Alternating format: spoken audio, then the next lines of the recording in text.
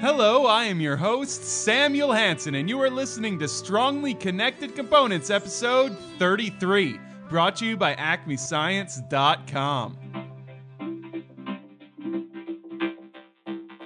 3.1415926535897993. Today's episode is the second part of my conversation with Carnegie Mellon professor Stephen Rudich.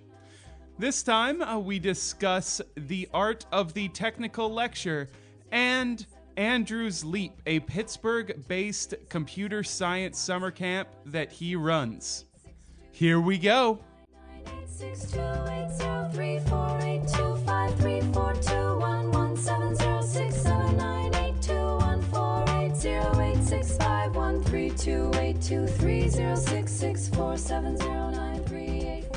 Joining me today on Strongly Connected Components is a professor from Carnegie Mellon University, Stephen Rudich. Hello.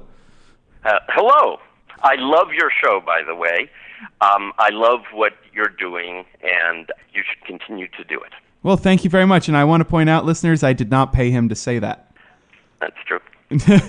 I'll bill you later. Oh well, thanks. So I was wondering if we could talk a little bit about this idea of technical lecturing. Now, one of the courses that you do teach to graduate students is a course called Technically Speaking, where you actually talk to them about the arts and the science of giving a technical lecture. Now, I was wondering if you could explain to the people who are listening to the show what exactly a technical lecture is and why it's so important to kind of teach them these sort of mechanics behind it.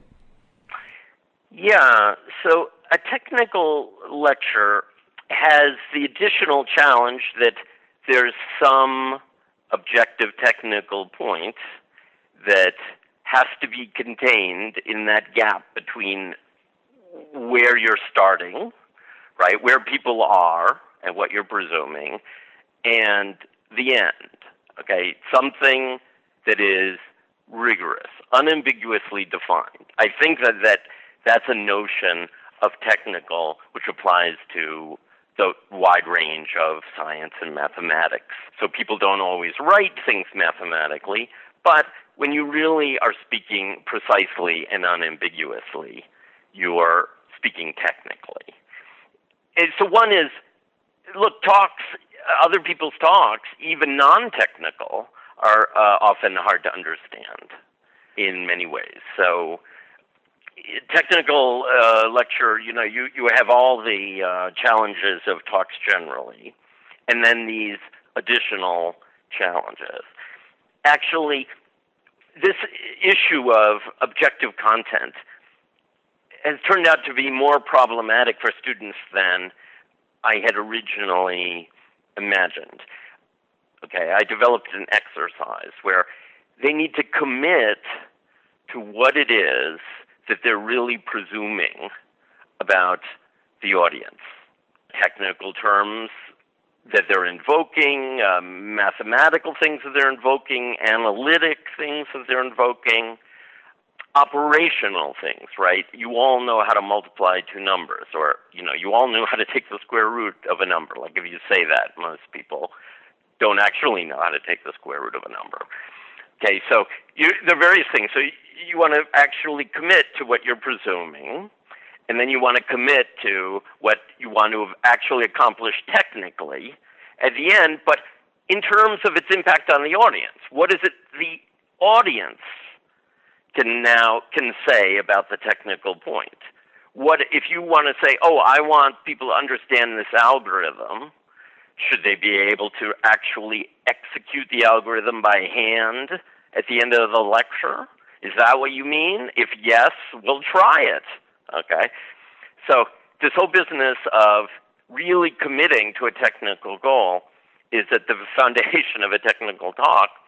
And it's actually been my experience that people, they have tremendous problems in committing to the content of a technical talk. For example, if you say, yes, Zeno's paradoxes of motion naturally relate to an infinite sums and calculus.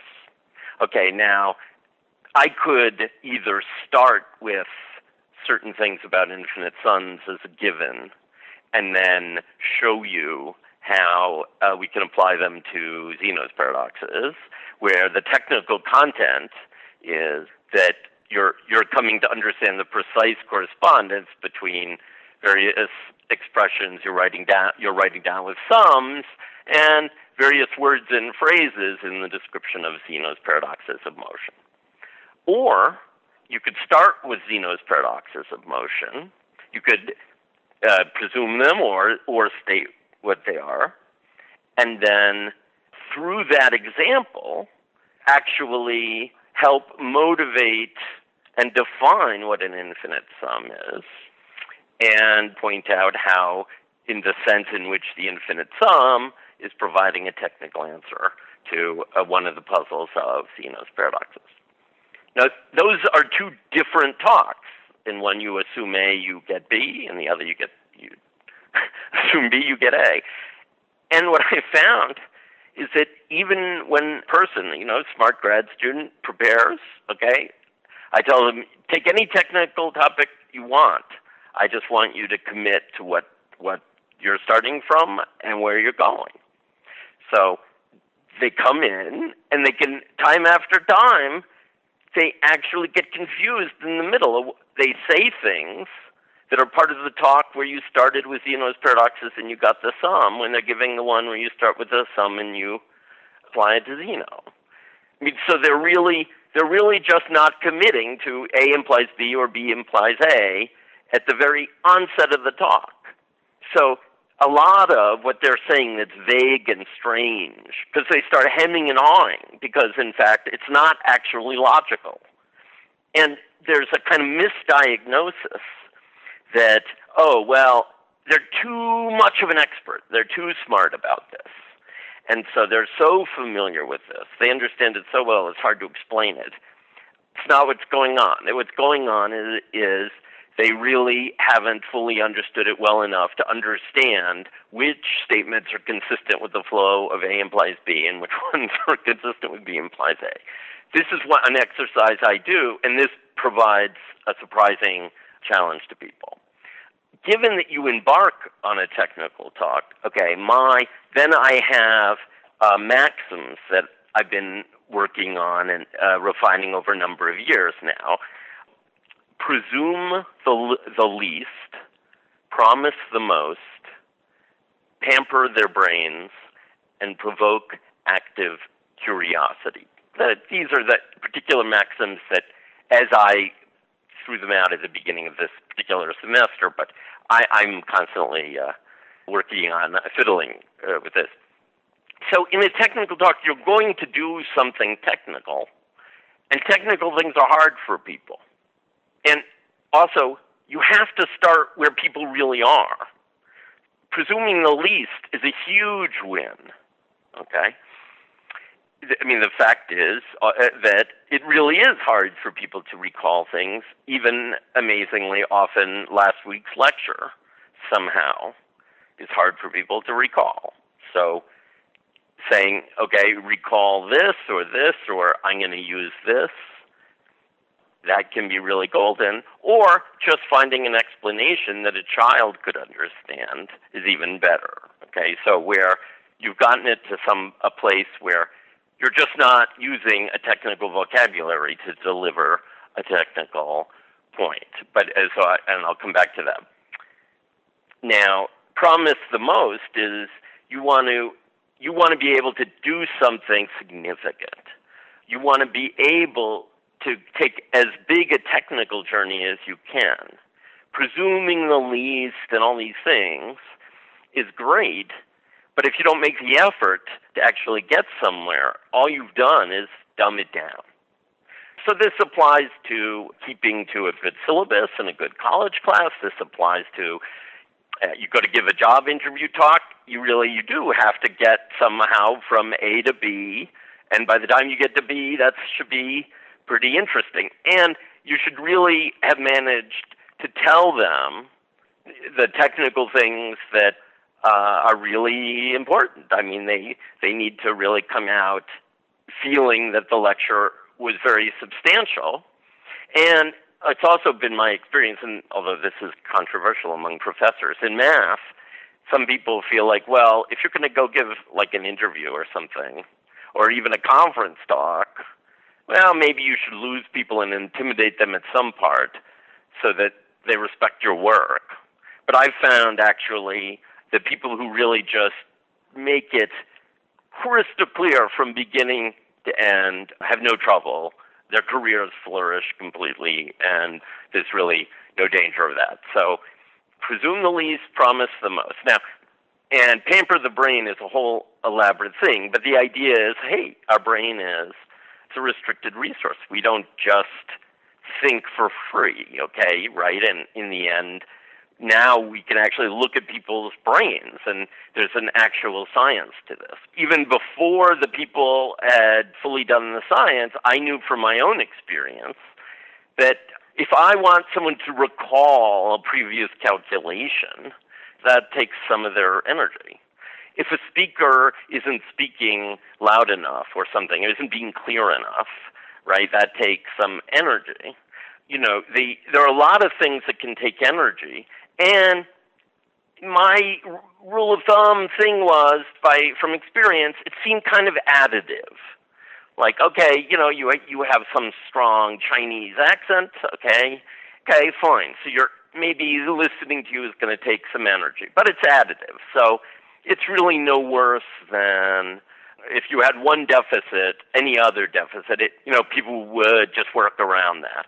But if you have a whole bunch at the same time, they add up, and statistically speaking, you stop succeeding with your audience. Now, one also area here about brains is, so one is all this logic, math stuff that we do, it's not natural, it's tiring, and it's even tiring for the best people, okay? It's not like I go to a conference and the sort of top people are sitting there and kind of take in everything in every talk somehow because what the hell, they're pros. It's hard. You pay attention to things that are especially important to you, and this really depends. Did you sleep well the night before or not? It's not like, okay, beyond a certain level of ability, people just understand everything you say. So I guess one of the positive surprises in my experience is that being empathetic and caring about the average student, or even the worse than average student, structuring your materials for them will actually make you more luminary for the top people. So, I really didn't know that you could sort of do both. And I discovered this by going the other direction. I wanted to be stimulating to the top, and then after I knew I was stimulating the top, I started to kind of methodically work my way, say, okay, that was great, 60% of the students understood it, but what about that bottom 40%? I need to do a better job. But I found that the more thought I put into it, the more successful. But as a result, I start to draw these pictures that are that much clearer. It's only when I'm worried about that, the students at the bottom, that I put that much thought into things. And then the students at the top come to me and say, I had always been able to do that, da-da-da, and I won this math competition, and drew that picture, and that was just, now it's something is really effortless to me, okay? Even though I was like a champ at understanding this before, that was great. So I found out, this is amazing. It's sort of like having your cake and eating it too. But let me give an example of presuming the least and promising the most in, suppose I want to teach, what is a proof, okay? Or what's a proof, what's truth, what's independence, what's a model theoretic independence result. So there's a lot of debate about how you teach these things. But suppose I wanted to do this to a 5-year-old. Of course, the great thing about imagining a child as the audience is that if that's the gold standard, okay, all these things of not presuming things, or really going something that your audience knows. If a child knows it, your audience knows it.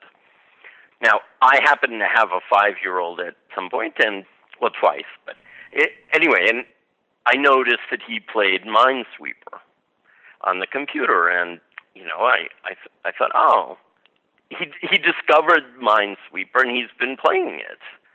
And, okay, that's cool, but that's a self-consistent mathematical world. So, and in fact, it's NP complete, meaning, in particular, you can actually express any mathematical puzzle as Minesweeper challenges if you allowed the board to get bigger, okay? So, it's a system that's sound and complete the way first-order logic is. What I said to my son, Isaac, was, anytime you make a decision, all right, you have a reason. So if you really have a reason, you're not wrong. You know that you're absolutely not wrong. Well, then it's a theorem, okay?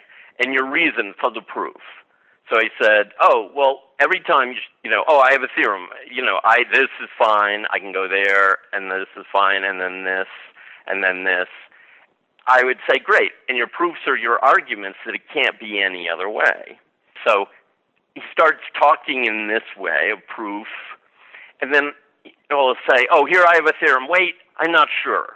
I said, oh, good, okay, that's a conjecture, all right? You think something might be true, okay, maybe even you think you see why, but no, maybe not. It's a conjecture, and then you say, oh, yes, here's a proof. Okay, so we start using this vocabulary. And in fact, I said to him, look, if you can't prove that something is true, if there's no proof that something is true, and there's no proof that it's false, then it's independent. In fact, there was a Minesweeper game where he got to a situation where he was looking at it, and he said, oh, Dad, I know that there's no way to prove that this is not safe because the mines could be that way. And he said, so there's no proof either way, so it's independent, like you said. And in fact, the two different patterns of mines, that's a model theoretic proof that it's independent. I'm going to show you a model where it's true and a model where it's false. And I said to him, oh, my God, what do you do? And he said, oh, you just guess, silly, which, in fact, that corresponds to more deep mathematical insights, although I don't give him credit for the deep mathematical insights there. And, in fact, this paradigm that works for a 5-year-old, well, if you want to sort of find a Gödel statement, you can frame that as an infinite family of Minesweeper examples, and that's a concrete model theoretic representation of Gödel's proof. So the point is that by really coming down to this thing of, all right, I'm going to come to where you are, even if you're a 5-year-old, and I'm going to frame something. This is a perfect example of how I can, in the case of my 5-year-old, I successfully communicated a technical idea to him. He was using words with sophisticated correctness relative to the situations. And I also want to say that one of the wonderful things about some games, like Minesweeper, is, okay, what's going on? He's sitting around, he's got these inference rules that he's developing. Okay, so you see this, you see that, therefore this. And some of these inference rules are correct. So you continue to use them and you see no counterexample. But if you have an incorrect inference rule, which of course that happens, at some point, boom, you blow up and they show you where the mines are. And that moment, the kid, even a 5-year-old kid, is just glued to that pattern. Where did I go wrong? Okay, they're just intensely curious because, right, they say maybe use that rule 10 times earlier. So what are they doing? They're converging to a sound deductive system.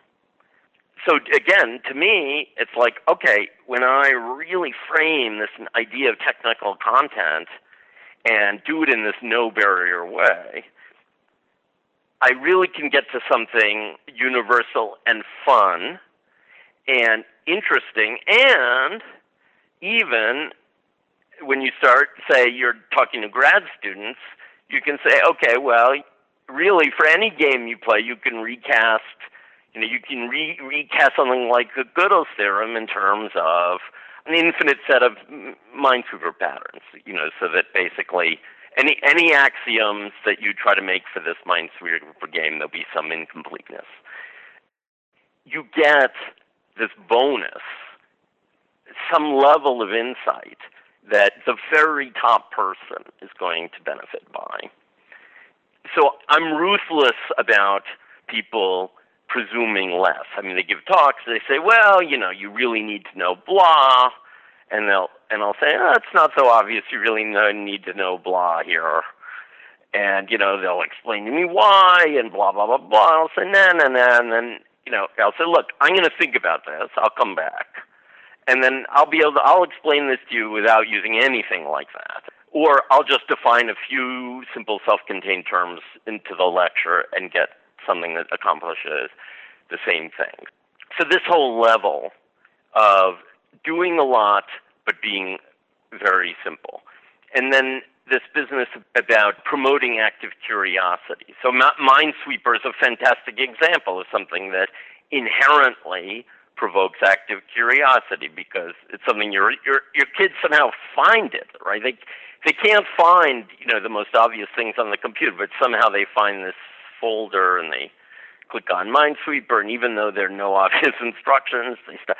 I mean, they're just drawn to it. I don't even know how it works. I mean, in any case, they're drawn to it and they're fascinated by each counterexample. They're really doing analytic work. So I just love that quality. And of course, when you've done things so that someone understands a question enough to be curious, you get the best out of them, right? I mean, this is certainly true with students. And actually, this to me is also a way of my framing this, right? There are these thorny issues of who are our math teachers deployed up through high school, okay, in America. And not all of them are so strong on the math part. In particular, to me, if a person who gets the wrong answer isn't curious as to why, that's a sign that they don't have content engagement. When I want undergrads to understand that, say, a certain kind of reasoning is subtle or important, I'll basically put them in a situation where they'll make explicit mistakes, experience curiosity. Oh, gee, wait, so how do you say this correctly then? So then, it's not just me saying, oh, by the way, this is subtle and important. They are actually asking me. On the other hand, when I'm trying to, explain methods to math teachers who are teaching somewhere, and I ask them a question, and they all give a different answer, and then I say, well, you see, all of you gave a different answer. At most, one can be correct. This may be something you teach, but it's actually quite subtle. There's only a very small number of them who experience an active curiosity as to what they did wrong. And I personally, that's what stumps me. Like, I'm not sure. Basically, if somebody has that curiosity, I'll explain to them and we'll iterate, and then they'll come to have much greater understanding of what they're doing, and so they'll be better as teachers. But when they don't, to me, that's the puzzle. I wish I had a solution for that, but that's sort of where I'm stuck. That kind of brings up something else, and that's your Andrews LEAP program, which you actually created along with Merrick First. Is that correct? Yeah. That's right. So I guess it was like my first year as professor. So, I've been doing it all along. Yeah. So this is a summer program that it's advertised to high school students in the area. It's not a residential program, so we're not like a national thing, and there's a test you take, and it's got a bunch of problems that are meant to make you think, to be unfamiliar and make you think. And it also has a really fantastic name. Oh, yes, right. So Andrew, this is Carnegie Mellon. So there's Andrew Carnegie and Andrew Mellon are the two famous American capitalists whose union is Carnegie Mellon. So you take this leap ahead, and in fact, at some point I sat down with an artist and we crafted this logo that involves a dragon jumping from the world. And the dragon is part of the logo of our computer science department. So I was actually referring to the name of the test that you have all the incoming students take. The interesting test, that was something I took from maybe the Hampshire program. I mean, I just remember, it's not something I did. I didn't go to a program, right? When I was young, I didn't go to any program like that. But I heard that there was a program that had something called the Interesting Test, and I said, oh, that's great. So I used it. And anyway, I just, yeah, and of course students do genuinely find it interesting and challenging, and, it's not one of these tests that students can really answer all the questions on. I mean, so it's fun to give, and then we also have some younger students who just of their own initiative know about it and say they're accelerated in various ways, and they can also come to the program. And I really recommend that their professors start programs for high school students. We do it. It used to be 6 weeks in the summer. Now it's 7 weeks.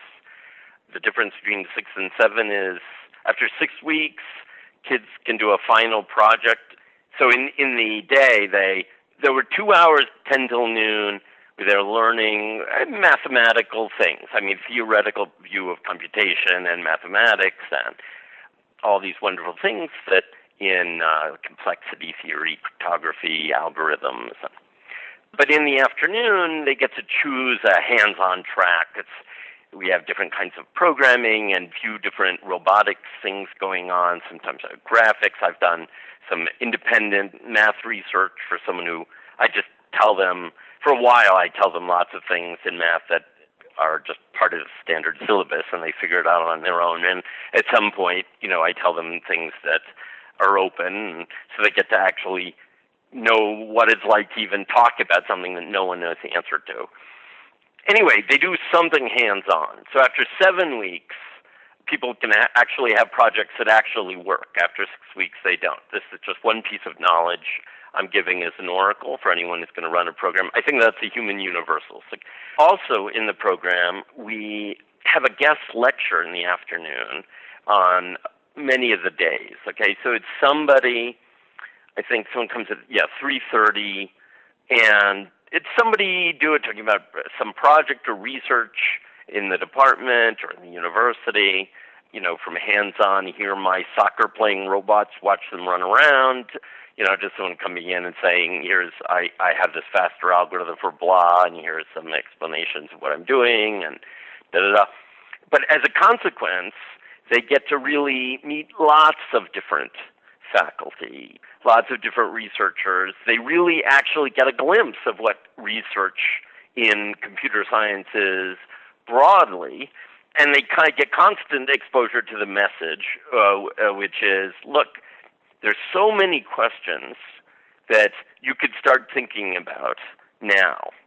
There's so many projects you can do. There's a whole world of smart people engaged in these great things, and anything that actually inspired you, you can go make the connection and say, you just really loved something, the soccer playing robots or whatever, and you volunteer as a something in that group. You do some kind of programming, some kind of this, that, the other thing, or whatever it is, but you just start to get your hands-on experience. And it's this big leg up. I mean, because you're thinking more like a researcher. I mean, essentially, when you're in high school and you get to think about something as if you were a researcher and to get role modeling in that mode, it's really empowering. And this is why I recommend this to everyone. I never expected that this program would have the level of impact that it does. So, I mean, I knew it would always be fun, it would always go well. I didn't know that a place as small as Pittsburgh could consistently, I mean, Pittsburgh is gone of, I mean, the whole surrounding area, it's like 1 million people. From Pittsburgh, there's just all these people who went to Andrews Lieb, who went to like some really great PhD program and faculty at great places. I mean, it's as if we have something in the water, which, of course, isn't true. What's true is I'm very into it. I talk a good game, and I'm very passionate. But they get this really empowering message, and they get to, like I say, start thinking conceptually and start thinking about doing some actual creative, original thing. And I guess what I wouldn't have known is that somehow it's like a multiplicative effect. Okay, it's like there's surely students who are more rare from everywhere in the country that's not Pittsburgh, for example. Okay, and yet in a given year at in the MIT PhD program in computer science, I might see 3 kids who are going to go to the MIT PhD program, and that's actually more than most countries, get into the MIT PhD. I take MIT because it's no circular logic about admitting people because they went to Andrews Lieb. And in any case, I really think also one of the reasons that this has the effect it has is no one else seems to do this in other things. I mean, the physics guys don't do this and so on. So students get this really positive experience, and they feel really empowered, and and they make all these decisions. Also, lots of great students have decided to come to Carnegie Mellon as a consequence. Also something that, given that I was part of the generation where you went to college and as far away from your parents as possible, it had never even occurred to me that people would say, oh, well, I'm having this great experience. So basically, you're somewhere, you're at some university, you do these kinds of things, and you'll get bright people from the area who will stay, and it's just really rewarding, and it's good for the community also. It's like getting to be a parent or something. I mean, college students they're highly motivated. It's like really expensive, and they're really worried about their grades, and they're like super responsible. And I mean, high school students, they're still more like kids, like you, and that's why you have this gigantic impact on their lives. There's no competing agenda or something. So it's just gone like a dream. And also another counterintuitive thing is that for many years, we would hire faculty and grad students to do a lot of the teaching. But then actually when there was the dot-com boom, faculty and grad students were no longer available for this sort of thing. I mean, they were just sort of the opportunity cost was sort of so high. So what happened is Andrews Lieb students started to become the staff and the teachers. So I wasn't sure how that was all going to go. But actually, that's just been fantastic. I mean, what's happened is essentially students who are quite strong intellectually, who impress you at whatever they're doing, and then, of course, have some additional kind of staff maturity. You invite to be staff, and they get to actually start teaching. And so some of these students, especially who come really young, they're in love with it, and they just start teaching, and they're year to year, and they have all this teaching experience, and they just go in. They're going to college already with a real notion of what it is to teach. I mean, to develop your curriculum, to think about improving a lecture, and then these students are also going and winning teaching awards. It's just, in the end, it's all really worked out. So now almost all staff are former students, and that works really, really well. And, a lot of people have been interested in, like a lot of countries, like I've been to India and Japan. A lot of people are interested in ways to stimulate their bright kids. When you go anywhere but the U.S., people have a whole elaborate idea of why this is really part of why they're going to make it in the world is they're going to up the ante on how well they educate the average person technically, and they want to emulate programs that help inspire and develop talent, when they're younger. And in the U.S. we're interested in this sort of thing in principle, but so far not so much in fact.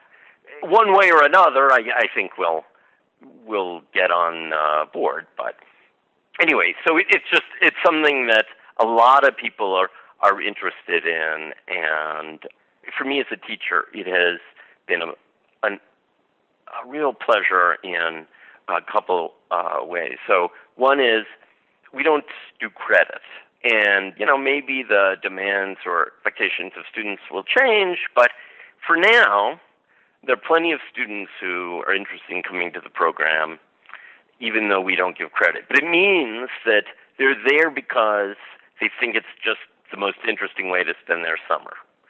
And it also means that I can be bold about what I'm lecturing on. I don't have to worry if they can't understand. I get to explore and be ambitious because of this two-sided thing of, I love the idea of having this group where I can essentially presume nothing, really, beside arithmetic. But I want to do so much. I want people to leave understanding, the P&D question and undecidability and, having seen some really counterintuitive, killer fast algorithms and understanding the depth of thought in mathematics for cryptography. There's just so much stuff. It's so great. And in fact, part of what I've accomplished as a teacher at the undergraduate level is really a privilege of having done this program, because I succeeded in explaining things to kids. I knew that undergraduates could understand it. I developed, and I used to teach, a course called Great Theoretical Ideas in Computer Science. It's now a requirement of all our CS majors. They take it either the freshman year or sophomore year. So now it's part of the bread and butter courses for each major. You come to understand that there's a theoretical computer science, the way physics students come to understand that there's a theoretical physics. You come to understand that there's a theoretical perspective that has a wonderful vocabulary in which you can frame the big picture of what you're doing. And similarly in physics, when you can't explain what the different paradigms of thought are without being technically specific in some way. And at the time, we were teaching, and in fact everyone else was also really teaching a lot of the cool ideas sort of junior and senior year. Okay, and you kind of leave, you see things like D&T and all this. And that was all fine, but to me, it's so much easier to learn. As a student, when you have an orienting framework for what you're learning. So, I like many math majors, went to my math classes, but the question, what is mathematics? Well, I was only able to really understand that kind of in retrospect. Okay, each field is sort of based on some notion of what zero is. So really I can characterize different fields in terms of what they consider zero, And, I had some idea of, what mathematics is, or, why is it that it breaks into this and this and this? Why is it that this specific domain is still interesting, whereas if this specific thing is some boring small thing, right? That's one of the wonderful things about math that some specific questions sound really boring, but actually encode exactly the fundamental puzzle of a whole area. Anyway, so I wanted students to be able to have an orienting vocabulary to frame all the ideas they were learning in their education. Because that's what I wanted. So, and then it turned out it went well. But the only reason that I had the confidence to think, I mean, at first I wasn't thinking even of it as a requirement. I just started teaching the class as an experimental thing, and enrollment just kept growing. But, basically because I had that proving ground of the high school program, I had really refined my ideas and simplified my explanations to everything so as to presume very little. In fact, there were some things that I would do for undergrads where I got to the point where I can do them for the same lecture for a fifth grade public school class. So it went very well, and in fact, that's now generally how majors in computer science work. You have some class that does this, and it's a great laboratory. When you start being a professor, there's all sort of kind of responsibilities, like, oh my God. And like I said, it's like, God, these kids are like paying $250,000. I mean, for an undergrad education, it's like, God, I mean, that's a lot to live up to. And you've got, it's very consuming to sort of deliver, the kind of level of teaching and responsiveness and care to students, and can be hard to be innovative. So by doing the summer program, I really got to be innovative in the way I did things. And it's, again, part of why I so enthusiastically recommend it to other people. Okay, well, that's brilliant, actually. I want to thank you so much for coming on to Strongly Connected Components. Oh, pleasure.